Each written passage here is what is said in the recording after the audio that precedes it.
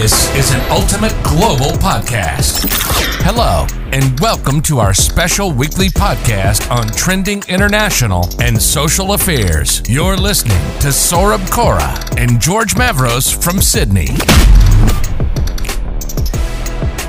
So welcome to another exciting episode of Ultimate Global Podcast.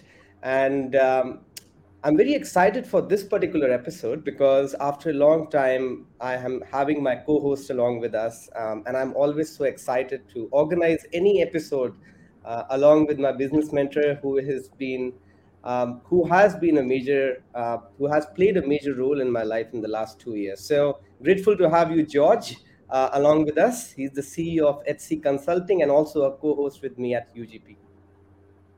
Thank you very much. Always a delight to have a chat with you, my friend. Thank you so much, George. And we also have got a guest from Pakistan. His name is Faizan Ahmed.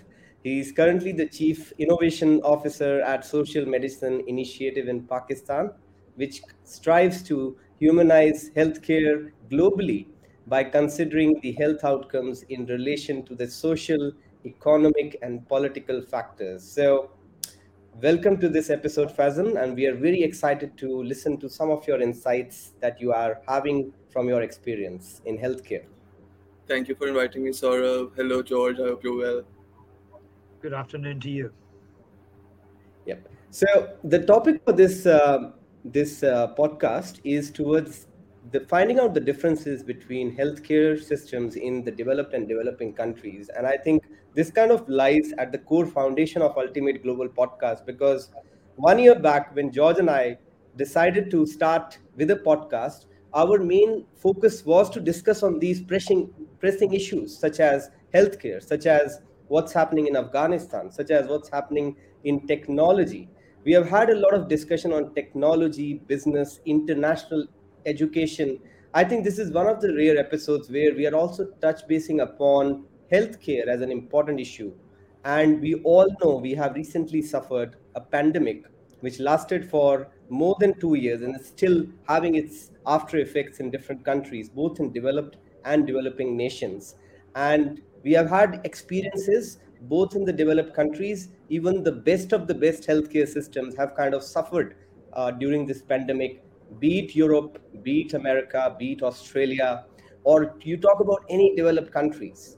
So, starting off with this key question, I'll point out to Faizan as to how do you see the differences between the healthcare system in the developed countries and developing countries? And before that, would you like to also give a brief context of your business that you are doing in Pakistan? Of course. So, with regards to Social Medicine Initiative, thank you for your question. We actually, like you said, look into the social determinants of healthcare outcomes. So, whether it's ideology, systemic violence, all of these systemic factors, how they come into play when it comes to looking into a population's healthcare outcomes, right? And so the concomitant conclusion from that and logical conclusion is that you need to make it population centric. So that's been our essential effort. We've directed that effort towards Pakistan. We started off with that, but we also have done projects in the USA. And there was an Afghan community which migrated to Pakistan, with whom we also strive to help them in terms of humanizing their healthcare. So, with regards to that, I would like to come to the question. I think there are stark differences between the healthcare systems when it comes to developed and developing countries, and COVID was the great equalizer in that way. I mean, if you have a lot of services and a lot of facilities available in the developed countries, right? You have them in Canada and US. You saw them break down and dilapidate. You saw the whole system come down in a way, and in fact, it's just uncanny how Pakistan was at the forefront of being able to deliver, of being able to keep COVID cases at a minimum, right? And we had neighboring India as well, in which the cases were skyrocketing. So it's been, I think we're still trying to figure out what's been happening, right? We were able to come up with a vaccine real quick, and we were able to distribute it. albeit a little inequitably, right? You have a lot of vaccines in the developed countries, but with the developing countries, we're still looking into vaccinating the populations. So I think that COVID was an equalizer in the sense that whether there was a resource limited area or whether there were more resources in area, that wasn't a big factor in terms of how the population suffered from COVID. So apart from that, generally yes, you have a difference of higher resource and lower resource settings, and with those and all those attached problems which come with it. If you have a very highly formed system, if something like COVID comes unprecedentedly, what happens is that the whole bureaucracy, the whole system is like, okay, we've been doing this for so long, and now we have to really adapt and pivot. So how do we do that considering we have so many protocols? I think that was the challenge of the West, and for the developing countries, it was again a bit of more like come as you go, right? Because there are a lot of protocols which need to be systemized, which need to be finalized over here, in terms of emergency response, in terms of sick care, and then there's also a general inability to pay for these services. Right now, this is also an important point to talk about. I mean, is it only the fact that healthcare is more expensive in developing countries, and with developed countries that isn't the case? Do people have higher socioeconomic levels which then help them out? That's not necessarily the case. I mean, the US is a primary example of how the healthcare system is seriously dilapidated, right? And the inequality is just so stark and blatant. So I would not want to just focus on the fact that just because there are higher resources in a particular place, that means that the healthcare over there is perfect, right? It is actually about a lot of stakeholders come together, and what emerges is a healthcare model. You can't necessarily just have a template, go into a particular population, and just think that the template will work out exactly how you intended to.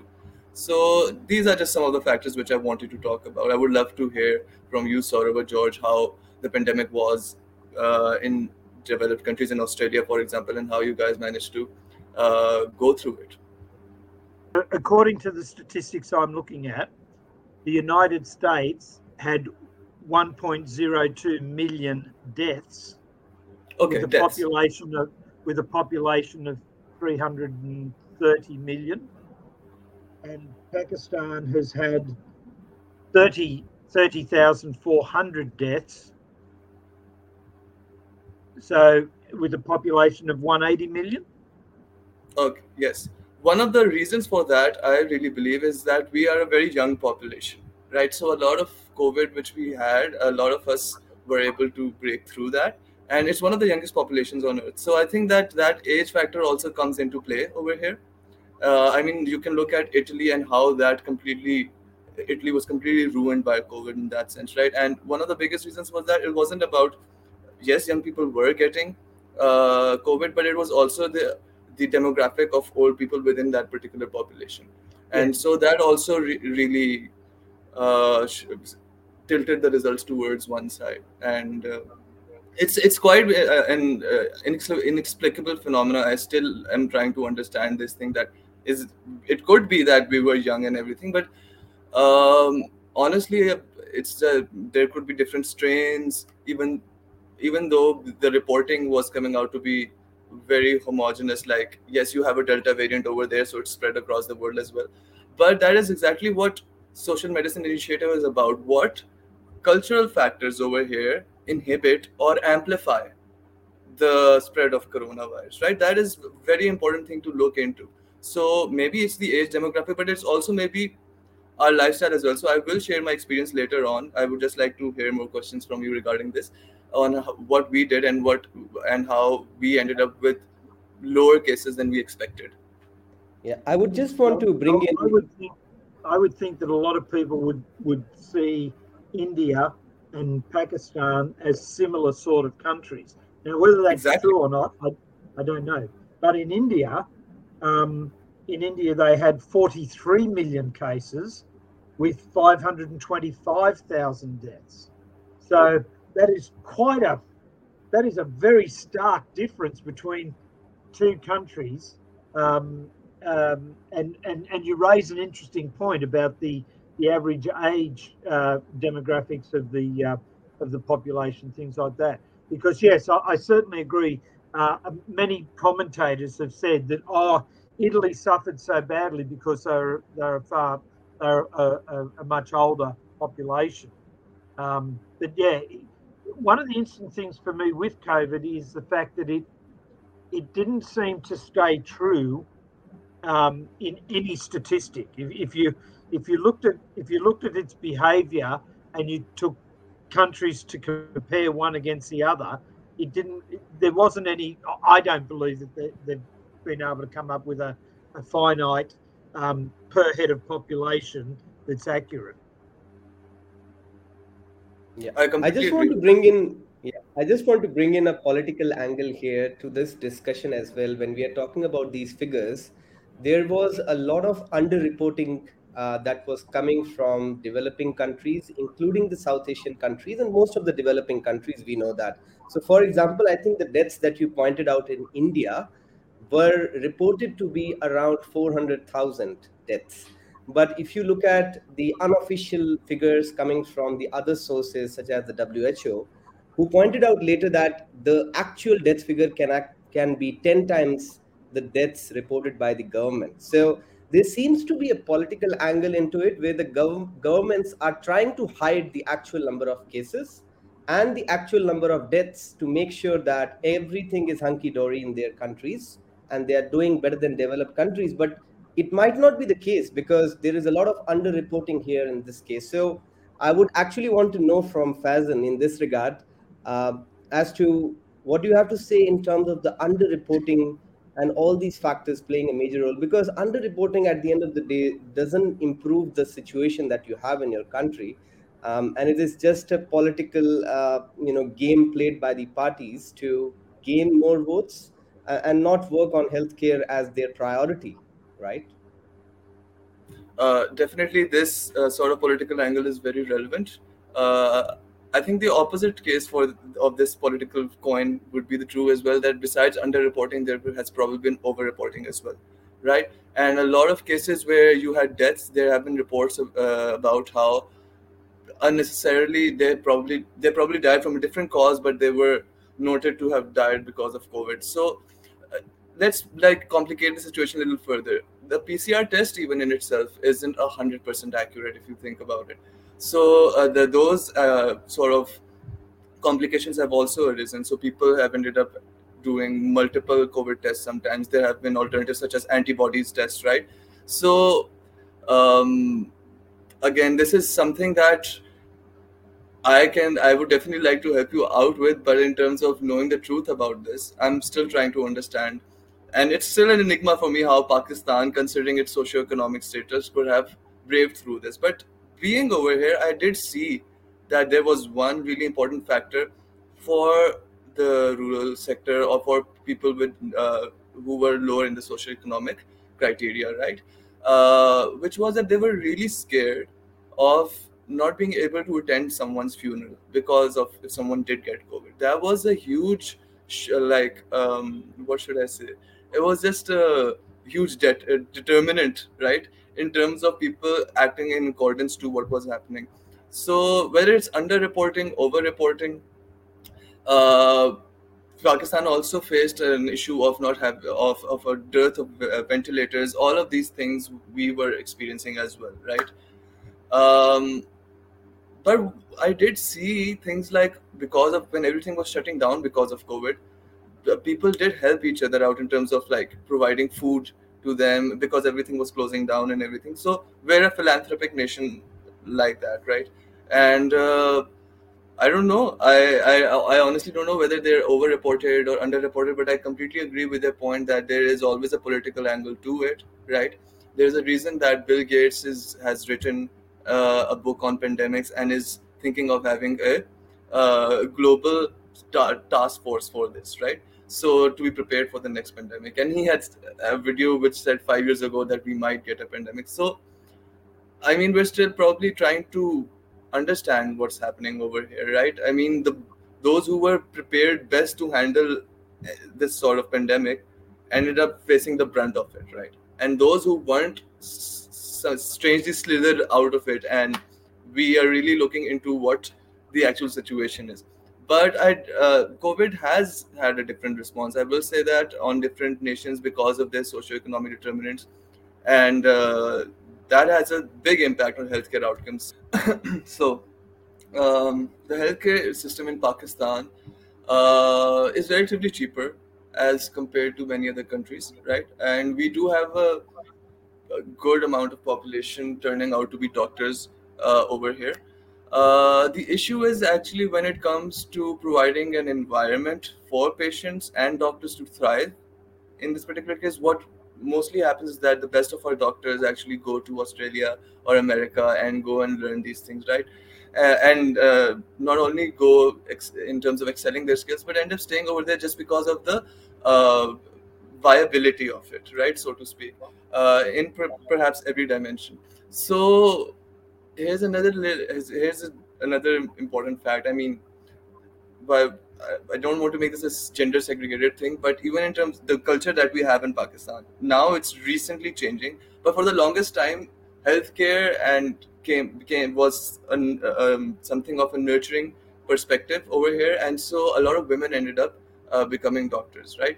What happened was that our culture was as such that once they got married, or they do get married in certain social classes, they have to give up their practice, and so a lot of while the best of our doctors are going out and going to other countries and offering the services, a lot of female doctors over here end up getting married, and so they're unable to provide that sort of consistent service over there. So, with that context, when we come towards healthcare itself, like hospitals, uh, in the urban centers, the main urban centers, you do see good quality healthcare, which is affordable by the middle class, upper middle class, and the elite class. But when it comes to the lower middle class or people situated on the peri-urban settings or people in rural areas, that is where the problem starts to arise. That is where we cannot say that we can definitely say that healthcare needs to be more inclusive, right? Recently, what has happened is that we have started private. So the government always struggles with somehow providing us with these facilities, right? So there has been a lot of private initiative recently in these rural areas. And one of the rural areas that I have worked in, I have within those 3 years, we went into that population. We went on the side of emergency preparedness, right? So just helping take the patient in patient to the hospital, right, and providing quality care in between. That was essentially what I had been doing.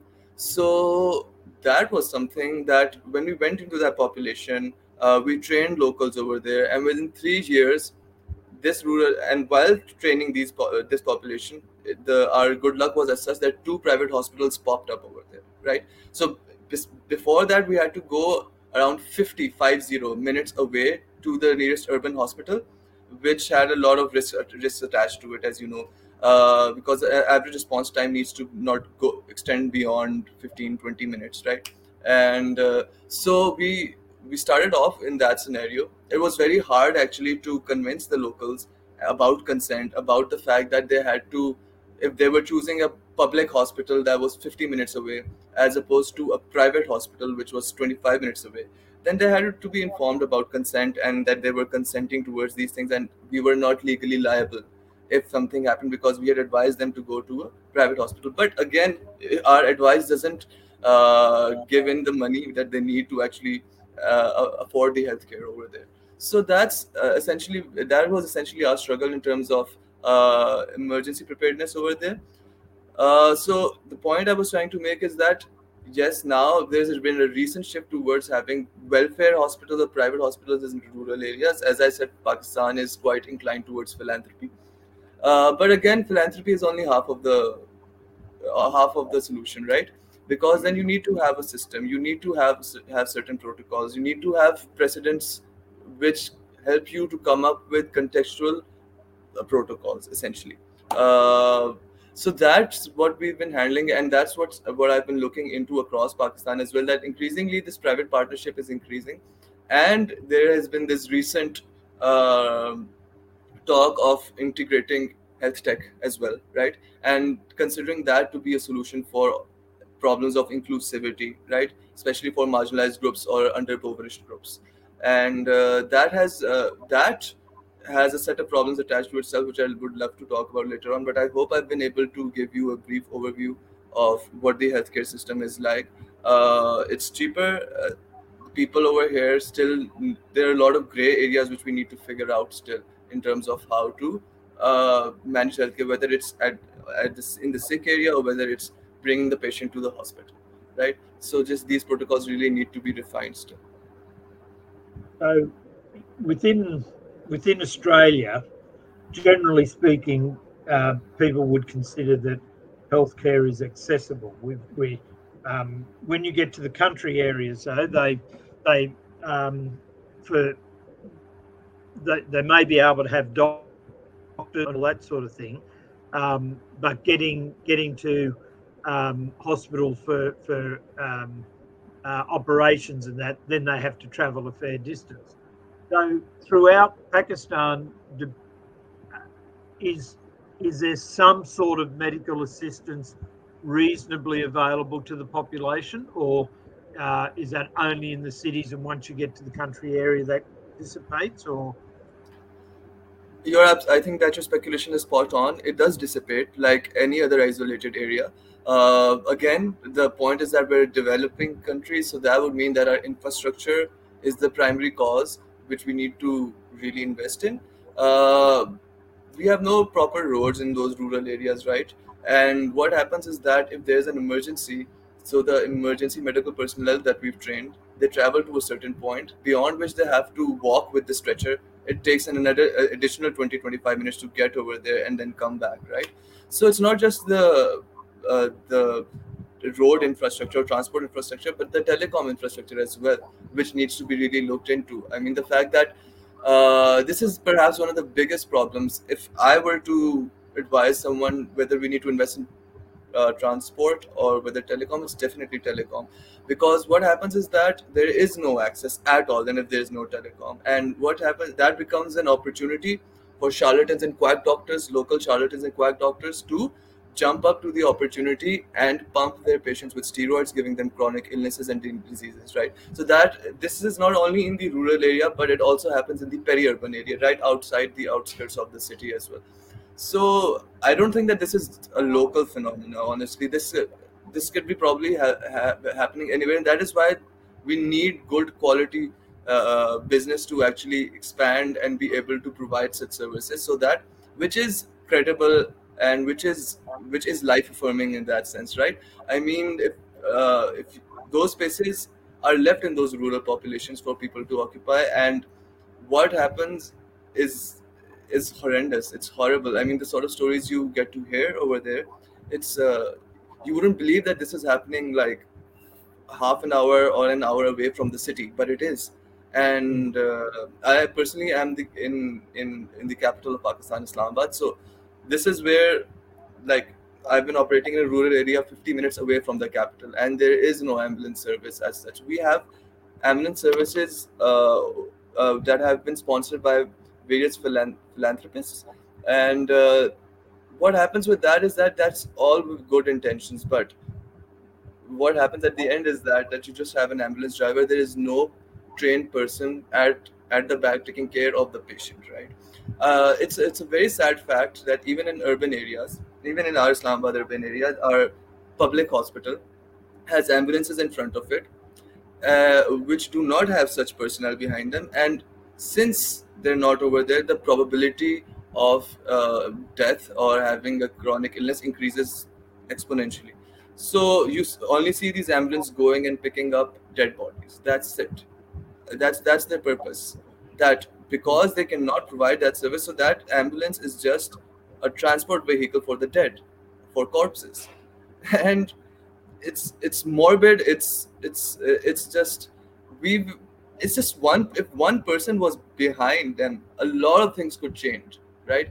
And that brings my point to me to the second point, that there is a lot of discrimination in terms of when you go to these rural areas, it becomes really hard to administer medical care if you have an opposite gender sitting in front of. I mean, it's mainly if a woman is sitting in front of you, right? So you have a conservative setting where if a trained male person goes, the family isn't comfortable with them treating the female. And so what we did was that when we went into this community around 3-4 years ago, we saw that this was a problem, and we trained female emergency medical personnel from over there as well. So we were able, in a conservative rural setting, we were able to establish the first co-working space along with its necessary problems in that particular area.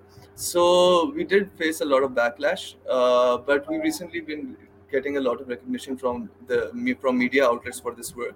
Imagine that this is a conservative rural setting. These women are not allowed to, for the longest time, have not been allowed to go out of their houses without male companions, and suddenly they have to wake up in the middle of the night. And this is the beauty of doing this healthcare in that particular of doing healthcare in that particular setting, is that they have such big hearts. It doesn't matter that whether it's their official timing or not, whenever you call them, they will be available, because that is the need of healthcare over there. There is no other way of going about it. So I don't, if people talk about being politicians, and them investing into various things, but I think if you want to be a politician in that particular area, the most apolitical way of becoming a politician is to become a healthcare provider. Within 3 years, these people have become heroes within their vicinity, right? Women, girls, for the first time, can look up to women doing anything other than staying in the kitchen or reading kids, right? And the best part is that it's a need, right? It's not that we just want to cash in on the women empowerment narrative or something like that. There is a genuine need for this. And when other women look, and when the other girls look at these women and see how they're saving lives, it just really inspires them and inspires us as well, honestly, because this was really hard to establish. We had to really convince a lot of stakeholders at the start that, hey, if we don't do this, this is really going to go, and this is just going to go bad, right? So with 3 years we did this, and then the coronavirus came. When the coronavirus came, George and Saurabh, can you imagine that for a terrorist religion like Islam, right? That's what the general media talks about, right? You have, in a rural setting, the Maulvis are announcing to the general population, right, the religious leaders, that they don't come for prayers right now.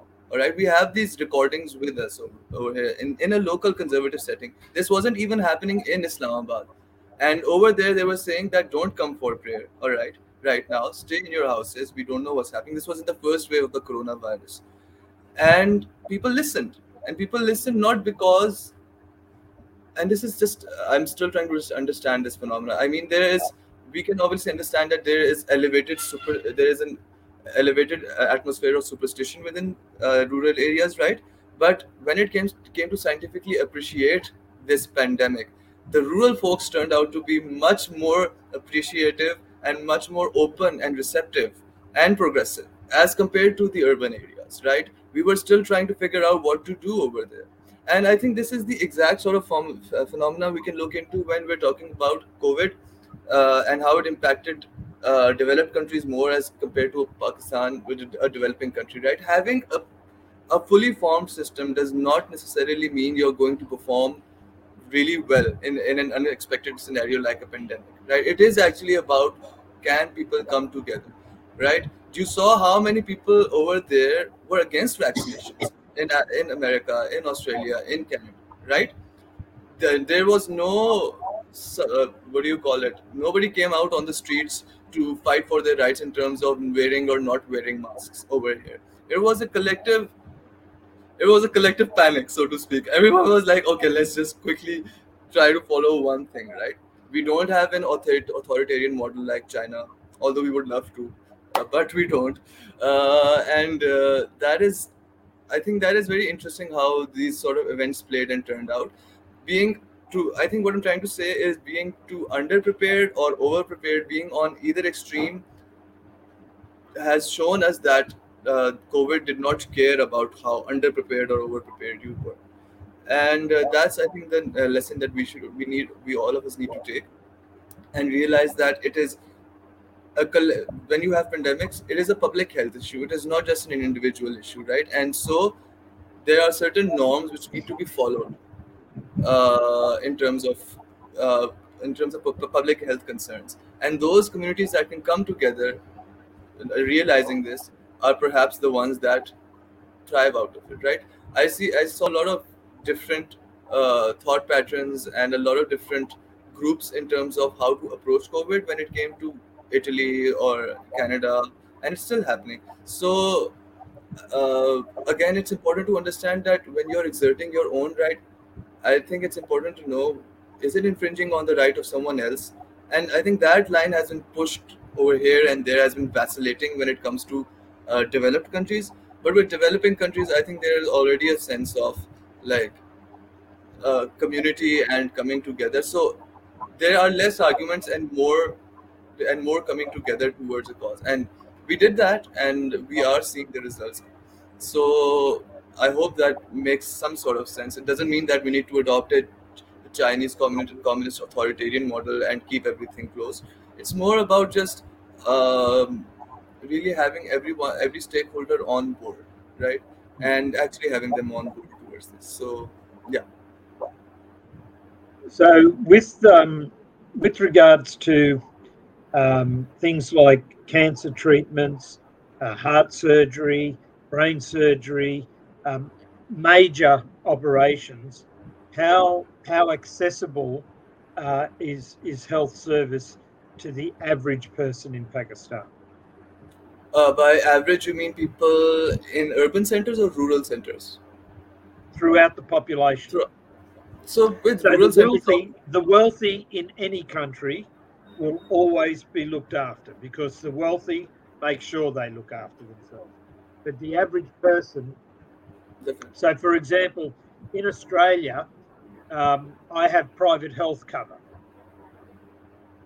If I injure my knee and I need to get my knee fixed, I can go to my private physician, I can go into a hospital, and that can happen within a week. 2 weeks, maybe 3 weeks with COVID. If you're in the public health system, a knee reconstruction is not considered urgent, and I have friends who have waited for a year to get that treatment. So what is the situation in Pakistan? So with Pakistan, it's pretty much the same, but there are some hospitals. For example, like I said, there is a huge bend towards philanthropy, right? So you have a cancer hospital over here called Shaukat Khanum, which provides free service for all cancer patients, regardless. So Imran Khan, who was recently deposed, our prime minister, who was recently deposed, did come up with this hospital, right? And there are other hospitals like this but not on the same scale, but they are popping up in that sense, right? So, but mainly in terms of quality healthcare, the sort of problems that you talked about, we have one hospital over here which is known as the Aga Khan Hospital, right? And that's in Karachi. So Karachi, which means Sindh. I'm in the province of Punjab, and so we don't have a lot of hospitals like that. We have one or two hospitals, but what we do have is philanthropy. Honestly, I mean, if someone appeals for that sort of thing, one of the things that Imran Khan did when he came over, he's been deposed now. I don't know if you heard about it, but he did come up with a health card, which was essentially giving around 10 lakh rupees to every household on the lower socioeconomic stratum, right? They could avail that. Now, when he was deposed, that sort of went away, except for one province of Pakistan, which is Khyber Pakhtunkhwa, KPK. That's still happening over there, right? So people really want to help out other people over here. This is a general uh, climate, so to speak, over here, right? And so it's really about how we do it in a way which is internationally acceptable, right? Considering the sort of medical science that's happening these days. But in terms of, again, you're absolutely right. Most rural people in the rural area or in the lower socioeconomic stratum are unable to afford such services. That is still a huge issue. But again, there is no health insurance model over here as well, right? So it's very hard for us to have companies over here who do that. So increasingly, that is why I'm looking forward to health tech coming in. You have insurance tech as well. All of these things can really help in terms of making this better, because there is no. It's not like there's an absence of will over here to help these people out. We already have precedents, like I talked about the Shaukat Khanum Hospital, or how excellent the Aga Khan Hospital is. I mean, I think you can get international level and cheaper surgeries over here as compared to in Australia or America, right? Generally, healthcare is not as expensive in Pakistan as compared to first world countries, and it can, again, if you're wealthy, you can easily avail good quality healthcare over here. And a lot of people, while I did say brain drain, but people do come back over here to Pakistan. The only issue is that how they adapt in this atmosphere, right? Because it's just a very different ball game, so to speak, as opposed to people working outside. No matter in what sector, our culture and climate, social climate is as such that nothing can be. It is hard for things to be nurtured over here. So we have a lot of brilliant ideas, but it just gets suppressed because the government decided is changed after before the end of their term, right? They can't even get a 5-year full term. So our policies are great, our constitution is great, everything is great. It's just that there is no consistency in implementation, and that is what we fear will be our downfall. That is what I fear will be our downfall. Like I said, we are a young nation, and if we're not going to be provided the sort of opportunities that we need to thrive over here, we're just going to fly away. So that's essentially what's been happening. And I really hope that we do have a lot of potential in terms of quality healthcare to start happening over here, and people really want to invest. The private sector has recently really felt that with the advent of health tech, a lot of things can be done. So yeah. Yeah, I'm just wanting to bringing in some statistics. I'm a person who loves to bring in statistics and numbers behind whatever I say, because I don't want to say anything without any numbers. So if I look at some statistics in terms of the healthcare spending. Sorry, I just wanted to correct the mistake I did earlier. I think you were the one who told me that the total population of Pakistan is around 221 million, right? Yep. Yeah, absolutely. So I'm just looking at the numbers here for 4 countries. I'm looking at Pakistan, India, Australia, and US. So their healthcare spending as a percentage of their total expenditure, total budget expenditure. If I look at Pakistan's recent investment in their budget, which is 3.38% of their total budget. If I look at India, they invested 2.1% of their overall budget into healthcare.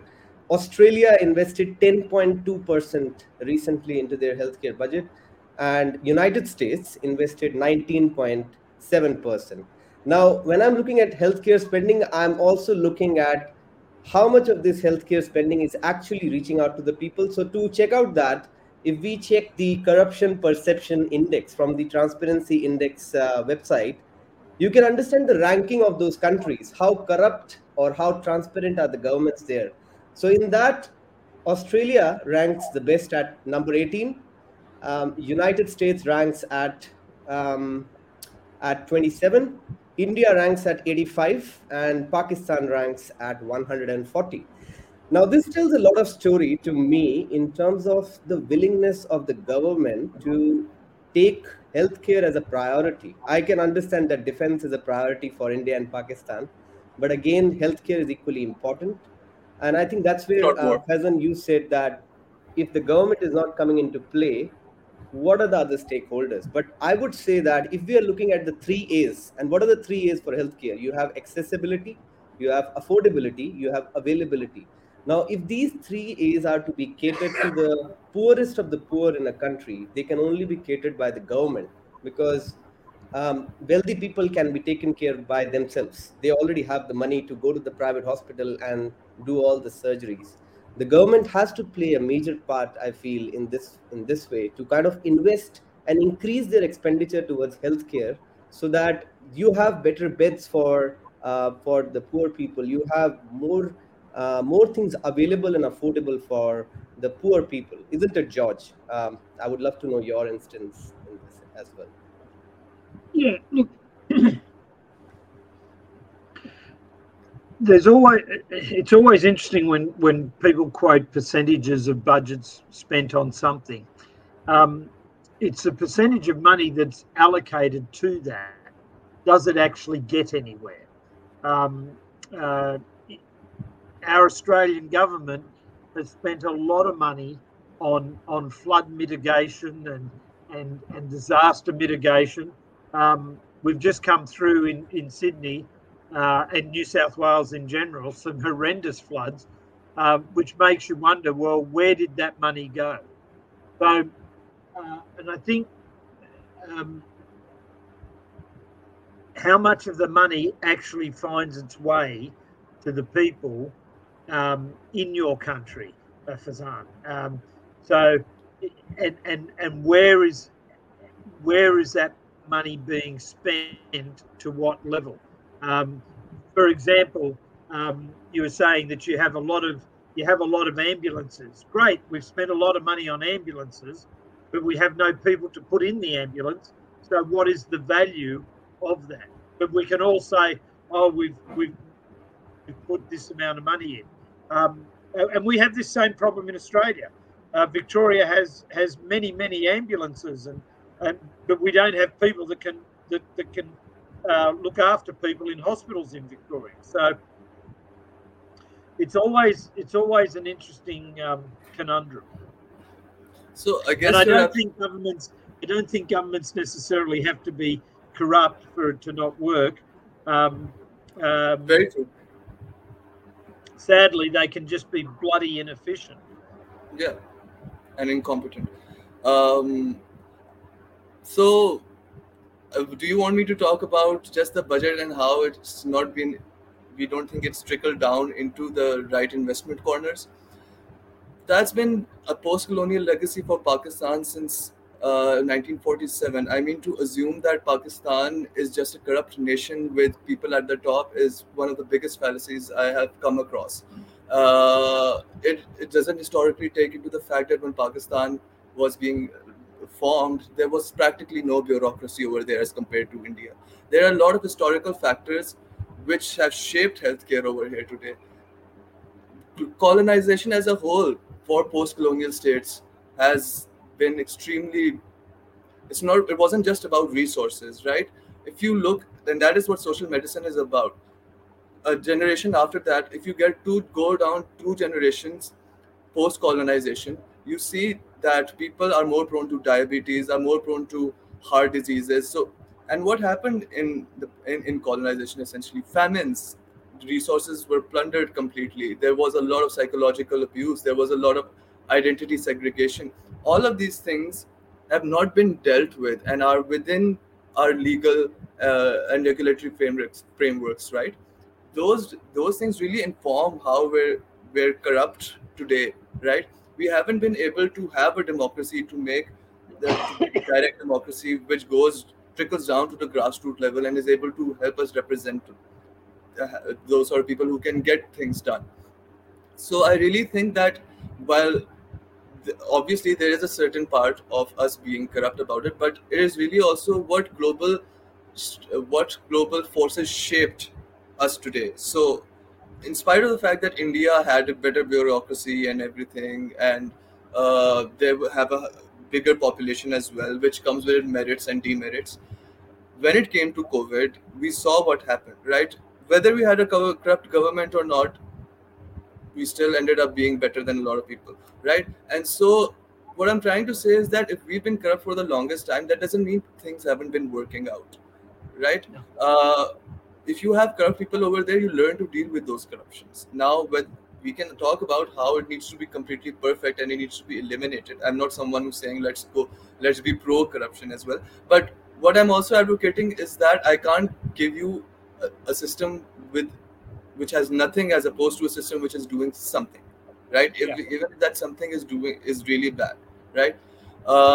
And just it's very important to understand that Pakistan, I there is not one government which I have seen has gone through a full 5 year tenure in terms of uh, being able to make necessary changes. There have been military dictatorships. There have been so many other things, global factors as well, geopolitical factors, which in the end we have military taking most of the chunk of the budget and in the least of it going to healthcare, right?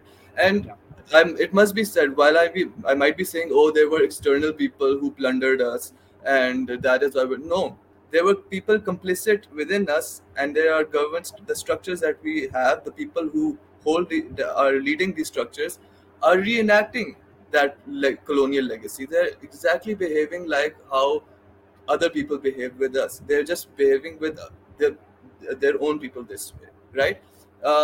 So I'll just give you, before we, even though we're talking about healthcare, but I just want to talk about the pervasiveness of this colonial aspect over here.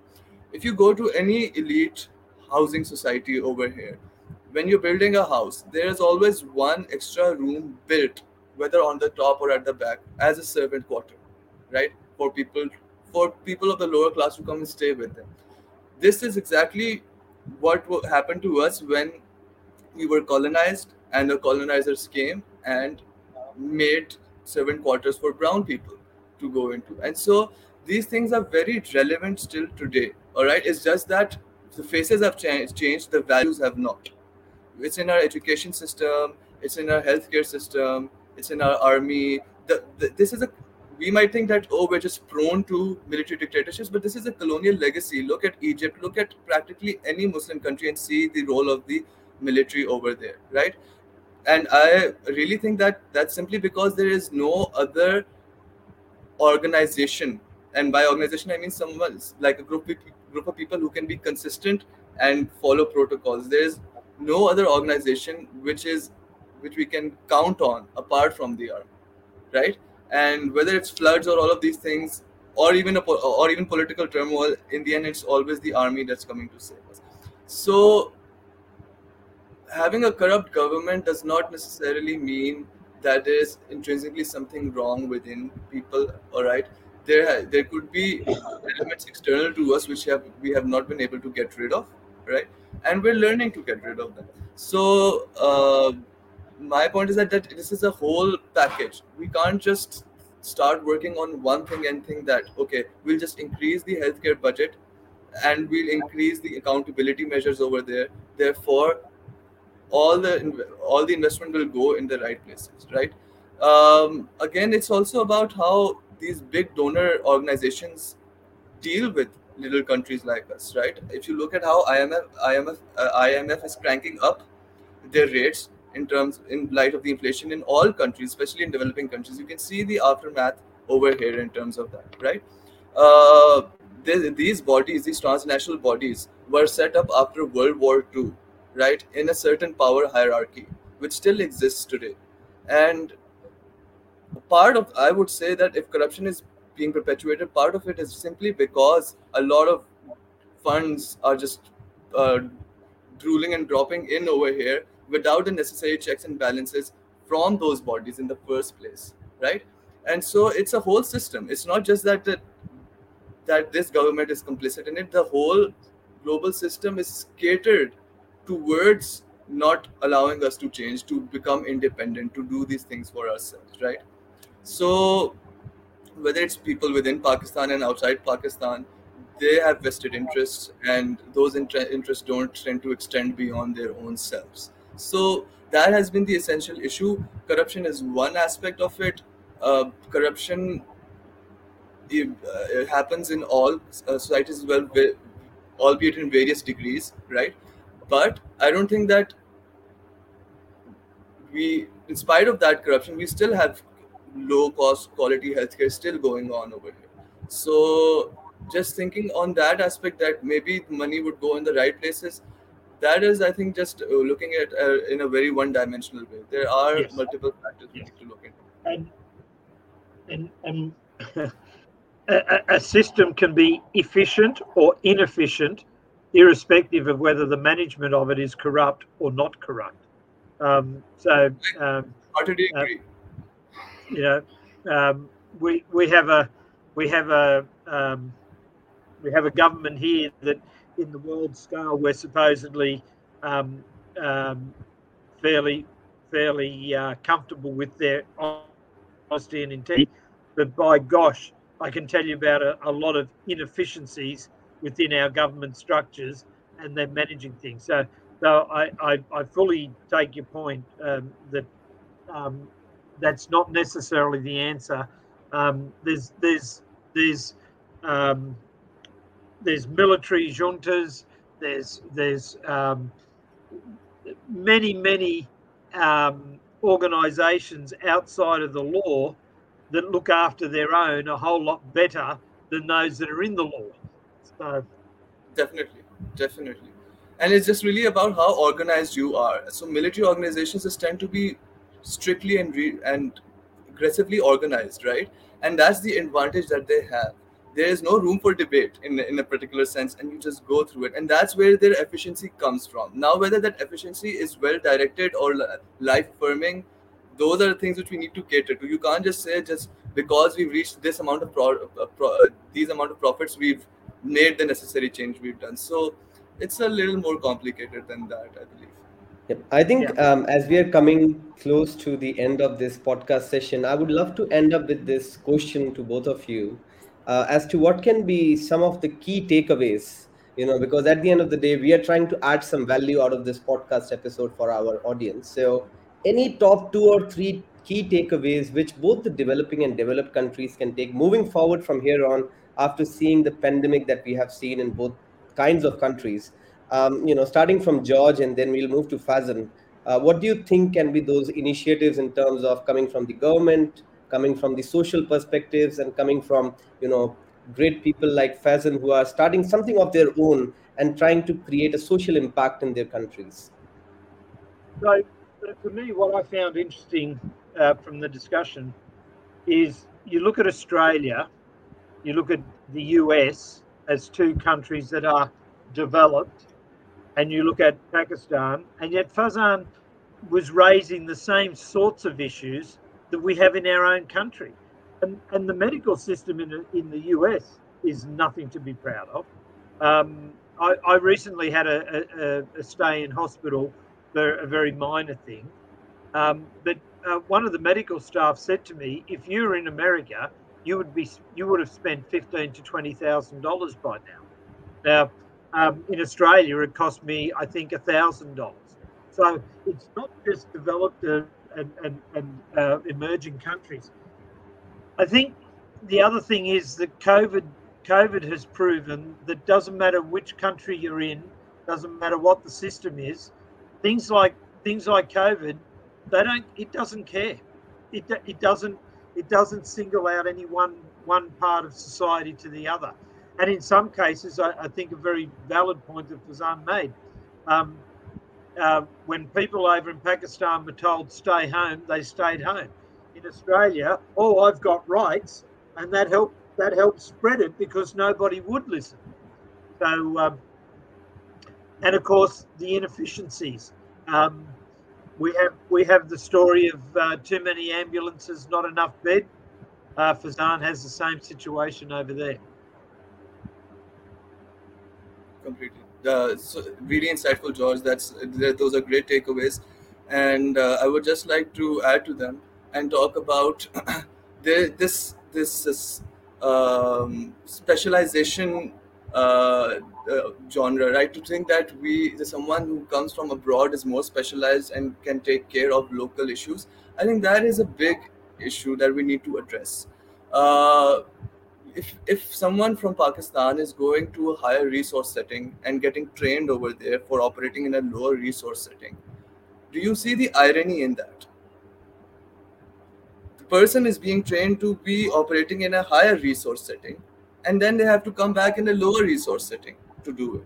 So no matter what sort of training they've gone through, the latest gadgets and everything, they will find a deprivation of the same appreciative climate over there for those things. All right, they won't find the sort of protocols over there. They'll just be very disenchanted when they come back, right? And for that, there's no locally generated context or case studies to look into for us to set our own precedents and really look into how we should be taking our own healthcare, right? It needs, again, it's like the McDonaldization of the world. If the West is doing healthcare like that, we need to do it like that, no matter what it is, because we're getting donations and funds from the West. If we don't fall on the same template, we're not going to be getting it the next time. So when you talk about those underreporting or over-reporting of cases, right? You can obviously see what's the incentive and motivation behind that, right? So this and again, we just really need to get out of that dependency cycle. Like, the fact that we have, that it's not only that the system allows us to stay dependent, but it is our own mentality as well which keeps us in that cycle, right? So locally generated case studies, people over here who are not just trained as doctors, that's also a big thing to think about. When we're entering an entrepreneurial landscape, doctors don't seem to have that sort of skill set to understand how to go about these things. Now, every day, almost every doctor is complaining that low paid jobs or there are no jobs. They haven't been given any entrepreneurial skill set to actually go into a setting and start that thing. They have an amazing skill set.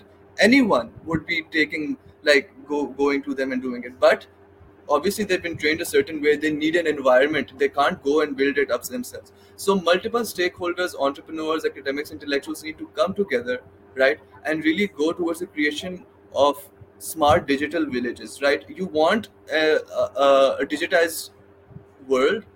In order to make them inclusive, healthcare is the doorway. It is the most immediate way you can convince someone of the new world that you're promising, right?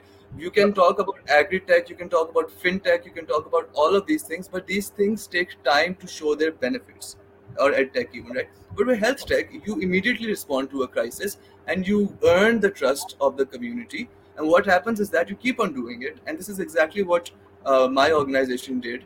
I also have co-founded another organization, Saving Nine. So with that organization, we came up with this rural healthcare system, right? And so we did this for 3 years. And when the coronavirus came, the people were with us. They understood what we were talking about. We had their trust. It wasn't like we were just immediately making plans and doing that, right? We were in a way already ready for it. So working over here locally with low cost solutions, all of these things really matter for us to be able to sustain healthcare over here. It won't be the insurance model or the high tech developed situation over here, but it can get things rolling towards it. And so that's just my takeaway, that whether we're corrupt or something, we have a historical baggage to deal with in terms of that. But what we do have is a will directed towards life affirmation, and that is something which I do not see in developed countries. All right, it is an increasingly isolated and fragmentary society, and what the West can learn from developing countries is to actually learning how to come together at these points. I mean, yes, you have rights, yes, you do, but please do not infringe upon the rights of others while trying to exert your own. That's the takeaway I believe that the West can really get from this. Yep. Well, thank you so much, Fazan and George, for participating in this episode. I see that we have really gained a lot of good insights from this session, be it collaborating with different stakeholders or the impact of the social initiatives that we can see. One of the things that I'm always a big fan of is collaborating with different people. And that's what I always say. We have a European Union, we have got an African Union. Why can't we have a union in the South Asian region where we have those trade deals, where we have those collaborations with education and healthcare? Unfortunately, we have not been able to come out of the defense mindset and the mindset that we are always acting against each other, and we are not acting together. I think the moment we change that mindset, a lot can change in South Asia, because I'm from India and you're from Pakistan, Fazan. So, there is always a need to improve our areas, to improve our regions collaboratively. and acting as an entity instead of acting against each other, because that's how we can improve our economies there, in the developing countries, and also the developed countries here in Australia and US. The way we have been tackling those challenges, as George pointed out, that how those efficiencies and inefficiencies are there in our system here in states like Victoria, New South Wales, and I think you have rightly pointed out that those examples of floods that we have recently faced, and we didn't have any answers to that. There were lives lost in that.